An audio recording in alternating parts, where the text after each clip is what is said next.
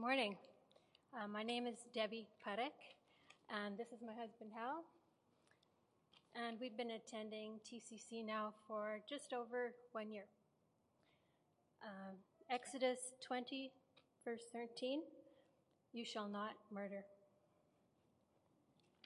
Matthew 5:21 to 26.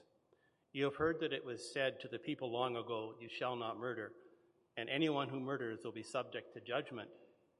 But I tell you that anyone who is angry with a brother or sister will be subject to judgment. Again, anyone who says to a brother or sister, Raka, is answerable to the court, and anyone who says, you fool, will be in danger of the fire of hell.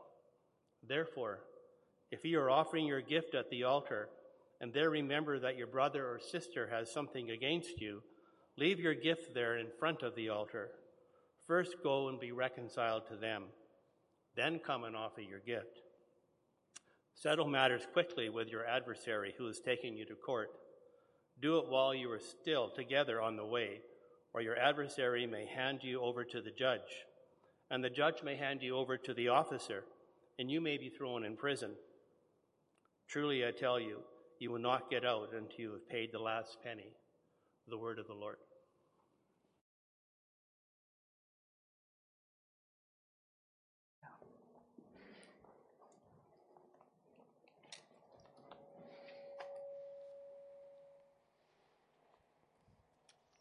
Good morning. Debbie, Hal, thank you so much for reading scripture for us. It is always such a joy to get to be with you in the morning. I joke with my ministry team that we live upstairs with the kids, and sometimes we just forget that you're all down here. And so if you're new here or you're visiting, my name is Jenna Hiron. I have the pleasure of being your family director, and I get to spend all of my time with our kiddos. So I guess I should ask you, do you ever forget that we're up there?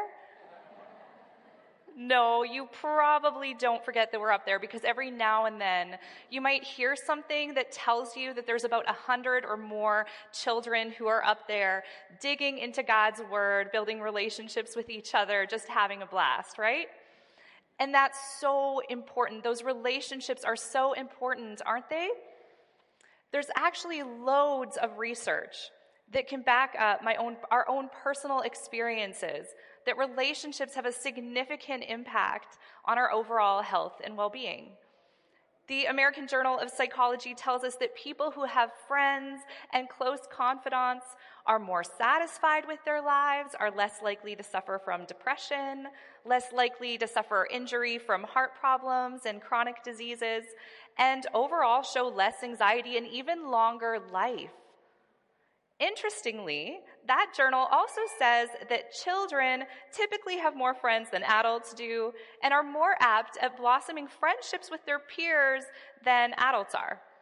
Apparently, the best age to build strong and healthy friendships is between 7 and 9 years old. So when I told the kids that I was going to be speaking to the adult congregation, and I didn't use the words old people, I told them that they needed to provide their expertise in the area of relational success. So I asked a group of 7 to 9-year-olds to explain how you should go about creating friendships. I asked the children, what do you do to make a friend? And this is what the experts of the matter told me. These are what your kids said. You smile really big and you raise your eyebrows. And then you repeat your name a lot so that they remember it. I'm Jenna. Okay? You give the very best stuff in your lunch kit. And I really liked this one, and so I asked, so what's the best stuff? It's the fruit gummies. So the next time when you're packing your lunch kit and your husband's like, there's way too much sugar in there, and you're like, nuh-uh, I'm making friendships for our kids. Okay? And my very personal favorite, when you're standing together in lineup, you just reach your hand out and give them a little tickle in the belly. Isn't that just great? So wouldn't it be wonderful if all of these same tactics could be applied to our teenage and adult lives? I wish we could just reach out and give each other a little tickle in the belly and call it good. It's no wonder that research defines this age group as the best time for forming friendships. So what happens to us as we age? It becomes so much harder, doesn't it? Relationships are formed and lost, distance, time, seasons of life, sickness can come into play, and differences in personality, worldview, economics, politics, and even theology come into play. Friendships are harder to form and even more difficult to keep. Relationships can come to a breaking point and we let go, or we run out of steam in the effort, or sometimes we forget to try. So today we're continuing our series. It's titled The Way. And in this series, we've discussed how we're created by a God who knows us and knows what's best for us. He's invited us to follow him. And so we are using the 10 Commandments as a springboard to help us explore some of the ways of Jesus. And this morning, we're going to be turning our attention to the real and the debilitating consequences of relational brokenness through the study of the 6th commandment.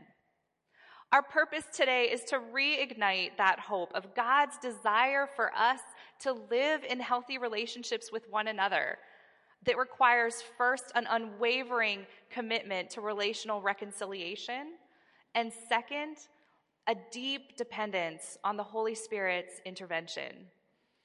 So let's open our Bibles together this morning. We're going to be looking at the 6th commandment through the very best interpreter of the law, taken from Matthew. We're going to be starting in chapter 5, starting verse 21 to 26.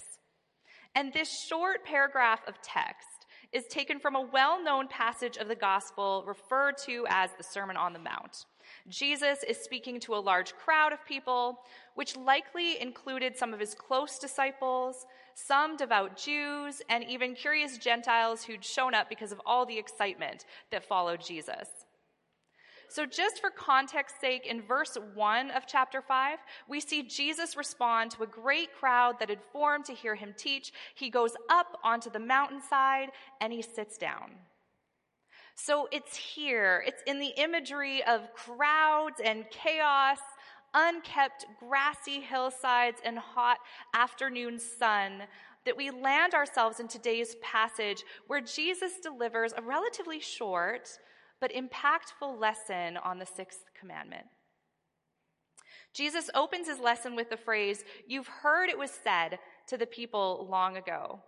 And this was a common teaching phrase used by the rabbis in Jesus' time, and it implies that what Jesus is about to say was commonly known and understood in Jewish culture. When Jesus says, "You shall not murder," and anyone who murders is subject to judgment, he's referring to not just a phrase, but to a history, an entire law system that had been put in place first for the Israelite people and then ultimately the Jewish nation. All of this would have been very familiar to the Jews and likely even the Gentiles that Jesus was speaking to. Now, you might be feeling like you need a little refresher on the history and the law that I'm describing around the 6th commandment, and so did I. And so here's our quick little crash course in what these Jews would have been very familiar with when Jesus starts his teaching. So the first 5 books of the Old Testament, they're known as the Torah. They were written by Moses in the Hebrew language. And children would be required to memorize the entire Torah in school before they were 12 years old. Do we have any 12-year-olds in our room here this morning? Oh, we've got a couple. Can you imagine memorizing the first 5 books of the Bible front to back? I can hardly remember what I read in the paper this morning. So in the book of Exodus, Moses receives the 10 Commandments while meeting with the Lord on Mount Sinai. Moses then continues leading stubborn and rebellious people through the wilderness, and this is largely documented throughout the book of Numbers, where their disobedience to God ultimately disqualifies that first generation from entering the promised land.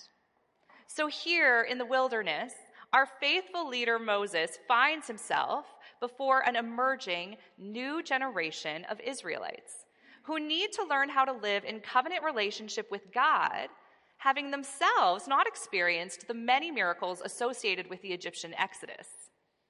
So we find in the book of Deuteronomy a series of laws. The book itself is encompassed in what's referred to as the Mosaic Law, and these laws are intended to help the Israelites do just that. Okay, so this little snap history is as important for us today as it was to Jesus' audience, because these commandments were given for the purpose of the community living in right relationship with God and therefore in right relationship with one another. So looking specifically at the sixth commandment, although God had commanded his people to not commit murder, it was obvious that these acts still happened. And therefore, additional laws were needed to answer the question, so what happens when someone is killed? So that brings us into the book of Numbers.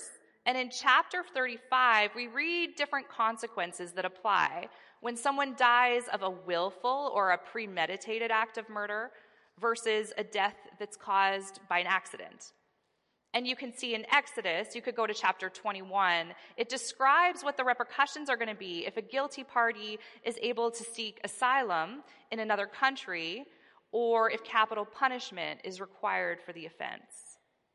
So I personally counted over 80 scripture verses that attempt to bring both order and clarity to this really difficult subject.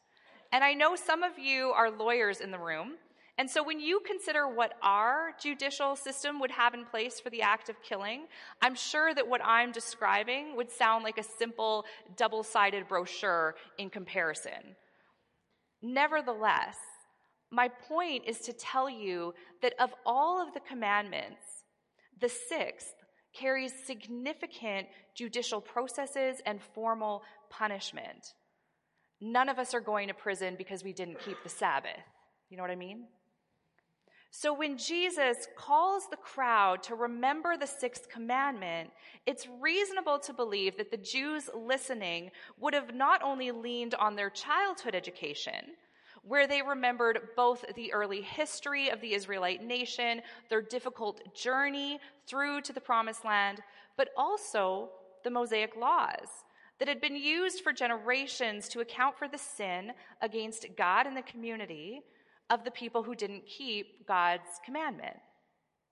So Jesus' opening sentence in verse 21, it draws attention to two things.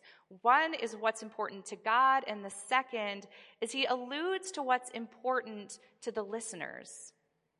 Jesus uses the Hebrew characters of the sixth commandment, and these characters would have been inscribed in stone by God himself. Do not kill. And the Hebrew character there, rasha, it refers both to the intentional and unintentional death. It's inclusive of all forms of killing. God says, do not take a life. Jesus is pointing out to the crowds, you've forgotten what God said. God said, do not kill, do not take a life. Why? Because life belongs to God. In Genesis chapter 1, verse 1, we get our first image of God as this creative inventor. And I loved the amplified version that says Elohim created by forming from nothing the heavens and the earth. And the Spirit of God was moving, hovering, brooding over the face of the waters. And after God speaks into existence everything that the earth required for life to flourish, he breathes his own life into humans in verse 26 and gives humans authority over creation. And God said, let us, Father, Son, Holy Spirit, make humans in our image. Humans, then, are the image bearers of God. Humans are God's precious possession. You are God's prized possession. Your life belongs to God, but He is the one who gifted it to you. The psalmist David cries out to God, for you created my inmost being, and you knit me together in my mother's womb. This commandment, it was not given so that God could find reason to punish you. The commandment was given by God to protect you, to treat your life with the dignity and the sanctity that it deserves. God's desire for his kingdom community is that they live at peace with one another, recognizing that the value of human life comes from the one who gave it. But the people had forgotten this, because what seemed to matter the most to them, and maybe to us here too, is the consequences of breaking the law. And this emphasis, it robs us of that right view of God. We don't serve a God who created hard rules that he knew we would break so he could punish us and watch us suffer. No. We serve a God who wants to protect us from the destructive tendencies of broken relationships. Do you believe that God cherishes and wants to protect your life? The sixth commandment is a reminder that he does. In the kingdom that's coming, no one will take your life from you.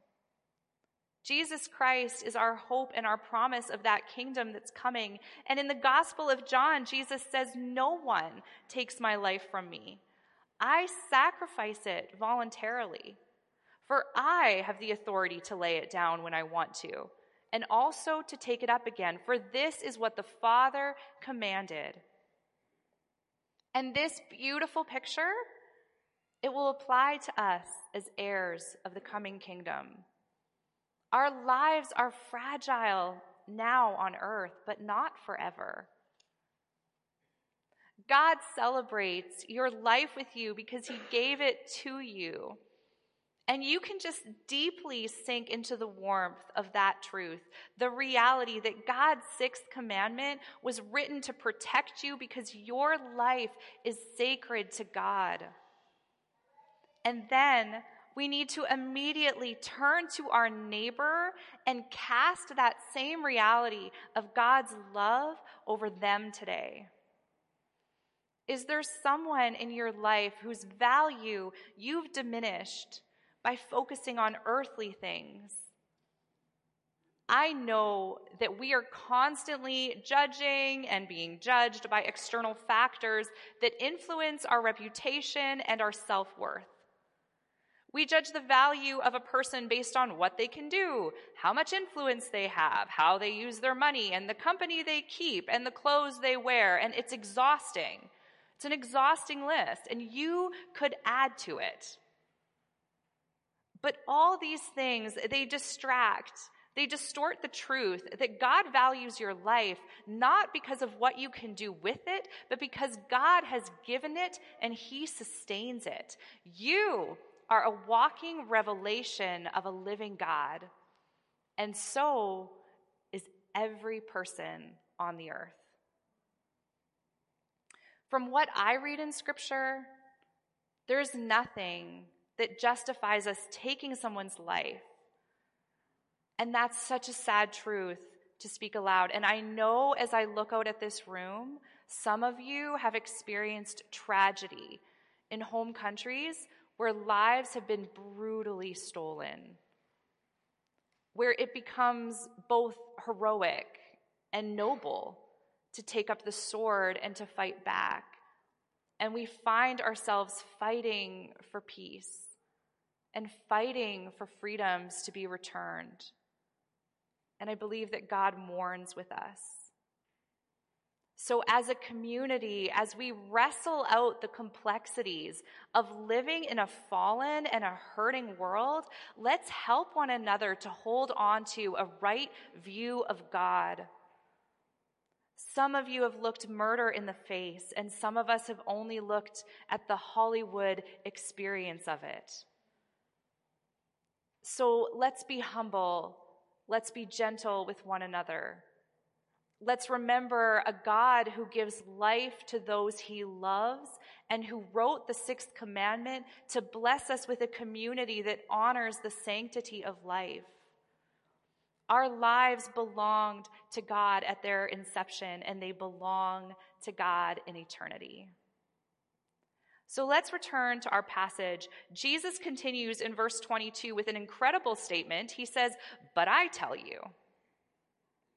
So follow me here just for a moment. So Jesus is talking about a law that was written in stone at the top of a mountain by God himself while in the presence of Moses, and everyone has heard about it. And then he says, "But I tell you." What's Jesus doing there? He's identifying himself as the authoritative author and the ultimate interpreter of the commandments. In this statement, Jesus is claiming his deity as part of the Trinity. This statement alone would have been cause for alarm, never mind the sentences that followed.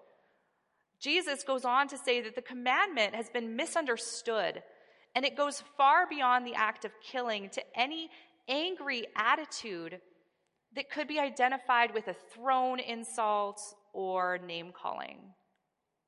Jesus condemns the narrow-minded, punishing view of this commandment that focuses on a list of do's and don'ts.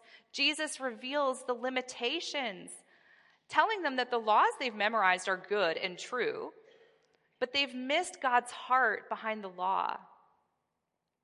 Jesus doesn't say that anger is like murder. Jesus says that anger is murder. Jesus redefines the neat, simple boxes that the Jews had used to define their piety. Jesus reminds us that God's intended protection for your life extends beyond physical harm. It extends to the attitudes of others towards you and you towards them. Jesus is saying that our attitudes belong to God. The NIV text uses the word raka, which I think is more of an action than a spoken word. And in the Greek, this word was sometimes used when someone was pulling spit into the back of their mouth, as if they were going to spit at someone's feet in an insult. But the problem isn't the physical action. The problem is the angry, seething heart that produces the action. See, this is where Jesus changes the playing field, doesn't he? A moment ago, we were all still feeling like pretty comfortable with this commandment, probably dusting our shoulders off, and we're thinking, okay, I'm all right. But Jesus just changed the game. He shifts from tangible actions that are measurable by human standards to intangible emotions that are only known by an omniscient God. See, sometimes we think that anger is just a problem between people, but Jesus reminds us that it's also a problem between us and God. Murder spits at the feet of the one who gave life. So this is where Jesus is telling the crowd, and he's telling us today too, to go back to God's intent of these commandments. Stop measuring by human standards. These weren't just rules that were intended for the community to live at peace with one another, but they were requirements that made the Israelites both distinct from all other peoples in the world, but also capable of being in that right relationship with God. And so if what we just discussed about God's value of human life is true, then it only makes sense that God's intention for a right relationship isn't that we just simply avoid killing each other. God wants us to honor what he honors, to find value in what he values. If we love God, we will love the things that God loves. And guess what that is? His people. This is a reminder to us that God is intimately involved in our every thought. There is nothing that you think throughout your day that isn't seen, known, and understood by God. So what do we do about this better interpretation of the commandment? Can you even imagine being loved so much by a heavenly being that he cares not only for how others treat you, but for how others think about you? And it makes sense, really. When we raise children, our standard isn't that they don't physically assault each other. It starts there. It starts there. I get it. I'm parenting with you. But ultimately, our goal is that we raise children who care about the well-being of one another. This is the love that God wants you to experience. This is the love that God intends for the church, that we would be people who care for one another, and out of that love, our actions towards one another are generous and kind. Have you ever been tempted to believe that by not saying or acting on the dark thing in your heart, that you're doing no harm? That by holding your tongue or not sending the text or posting the message that you've got things under control? Jesus says that this is a misinterpretation of the commandment. This isn't just between people, it's between people and our God. Our heart posture towards others is known and seen by God, and He is the one who decides judgment. Our attitudes belong to God. So then you, maybe like me, might be feeling like this is pretty impossible. So then what do we do with our anger? Where do we go with our seething hearts? So I wanted to just remind you briefly of a beautiful psalm. It's written by David, you know it, and it starts like this. David says, "You have searched me, Lord, and you know me. You know when I sit and when I rise, and you perceive my thoughts from afar. You discern my going out and my lying down. You are familiar with all of my ways. Before a word is on my tongue, Lord, you know it completely." Many of us have heard that psalm before, right? But do you remember how it ends? This is the ending to that same psalm. It ends like this. This is David. "If only you, God, would slay the wicked. Away from me, you who are bloodthirsty. They speak of you with evil intent. Your advisories misuse your name. Do I not hate those who hate you, Lord, and abhor those who are in rebellion against you? I have nothing but hatred for them. I count them my enemies." We don't often look at that side of David, do we? Those angry words written to God in prayer, I don't know about you, but I find that I tend to just edit those out. Like I just start at the top of the psalm and then stop. But David was called a man of faith because he was willing to admit that God saw his whole heart anyway. And God could handle the anger in his heart. And so when I search scriptures, I see people who have been angry. I see people who have been wronged, hurt, abandoned because of broken relationships. But the people that I want to follow are the ones who brought that anger to the feet of God, not in a ball of spit, but with a bent knee of humility. And they let Him deal with the judgment. So where are you taking your anger these days? God can handle your honest anger because His eyes have seen everything that your eyes have. You can find solitude with the Lord. You can seek silence so you can hear His voice. And you can ask the Holy Spirit to intervene in your anger and to give you what you need. 1 Corinthians 10:13 in the ESV says, "God is faithful. He will not let you be tempted beyond your ability. But with the temptation, He will also provide the way of escape that you may be able to endure it." So we turn back to Matthew 5 to continue following the teaching of Jesus, and we ask ourselves, so what does this better interpretation of the sixth commandment look like? And Jesus goes on in verse 23 to 26 to give us some pictures of how this commandment is meant to be lived out in our community. In verse 23, in English, it says something like, "So if you're offering your gift at the altar." But Bible scholar and commentator Robert Jameson explains the use of a Hebrew picture word here, and it's called Tholuk. Tholuk is a picture, and it describes a very precise moment during an Israelite's process of bringing an offering to the temple. The Jews present at the day of Jesus' teaching would likely have practiced the same process.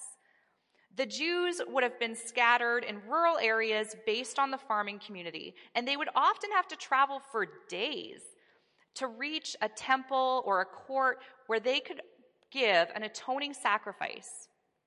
The offering would be in the form of an animal, and so therefore you have to picture with me, the Jews are traveling over great distances, sometimes for days, with family and livestock, and they're enduring sweltering temperatures and all of the elements, and they come to the temple for the sole purpose of presenting their offering to the priest.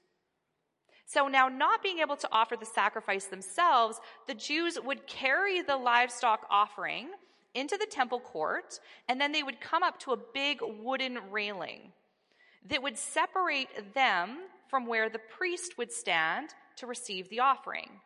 So the traveler then reaches his arms over the railing to give the offering to the priest. This moment is Tholuk. It's this vulnerable moment of the Israelites' arms outstretched over the railing, holding a heavy animal load, waiting for it to be accepted and taken by the priest. And it's at this very moment that Jesus, in verse 23, says, "Stop. Leave your gift right there." What we have here is Jesus using a hyperbole that would have been staggering to those who heard it. Leave your gift at the altar. Go and be reconciled to your brother first. Make good with your brother before you make good with God. Our actions reflect our heart posture, and our heart posture is known and seen by God, and therefore our actions too belong to God. I think the words that Jesus spoke would have been chilling to his audience. That a right relationship with God requires a right relationship with others. That means that the relationships here in this church body today are an indicator of our relationship to God. Our actions and attitudes towards others reveal our attitude towards God. Jesus uses verse 25 to 26 to remind his audience that reconciliation with others has worldly consequences as well as spiritual. When reconciliation doesn't happen, conflict ensues. Jesus says you'll be handed over to the accuser, to the judge, to the guard, and put in prison. And you will pay the full price for your sin.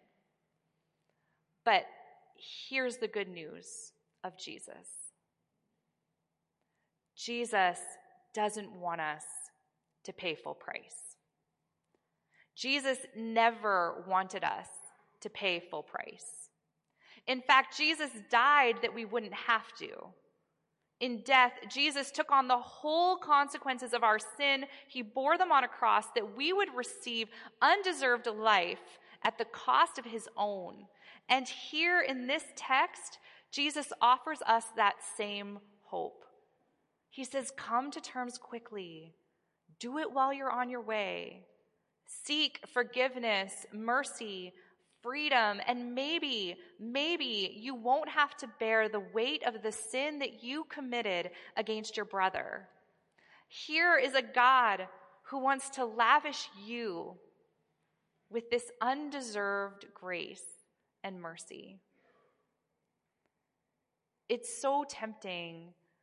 Sometimes we want to remove our complex relationships with others from our relationship with the Lord. Because our great, merciful, forgiving God seems much easier and quieter to deal with than our crazy neighbors and our loud coworkers and those very peculiar family members.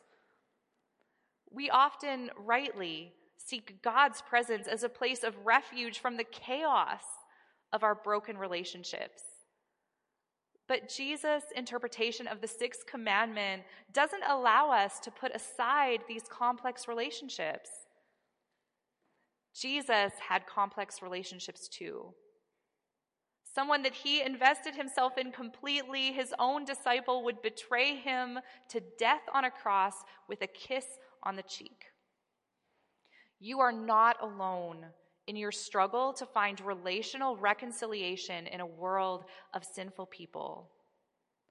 So what does this look like for us today? It starts by recognizing that our relationship to God is not isolated from our relationships to others. Jesus commanded his followers to abandon their offering and go and be reconciled to others first. And I know that there's people here today sitting here wondering how on earth to do that. And if you're sitting here today and you've experienced the unimaginable tragedy of an untimely death, Rasha, whether it was accidental or not, at the hand of another, the Lord's heart breaks with you. The sixth commandment was God's kingdom promise to his people that they would one day live in peace with one another, with no fear of a life being unduly taken. God intended a protected people. And as a humble representative of the believers here today, our collective prayer for you, if you fit that circumstance, is that you might experience a new revelation of kingdom protection. And that not by the work of any human hands, but by the renewing of the mind that's made possible by the infinite power of the Holy Spirit, that you would receive peace that surpasses all understanding. And for the rest of us who've been on the receiving end of the many consequences of anger, we need to recognize that reconciliation comes through the intervention of the Holy Spirit at work in our lives. Reconciliation comes from doing the opposite of what our self-seeking human nature wants us to do. It comes from choosing to admit when we're the ones who are wrong, asking for forgiveness when we can, building healthy boundaries that prevent damaging people from entering our lives, and of course, writing out our angry poetry to a God who loves to hear our lyrics, whether they rhyme or not. This morning, I started by giving you the kids' best tips for creating friendships, and I hope I shared with you just a little glimpse of the joy and the love that I find working with these little people. I figured as I listened to the children that their tips for you might not be as helpful as the kids thought they would be. And so I changed the question, and I asked them instead, why do friendships matter? And this is what your kids said. My friends make me my happiest. My friends are the best thing in the whole world.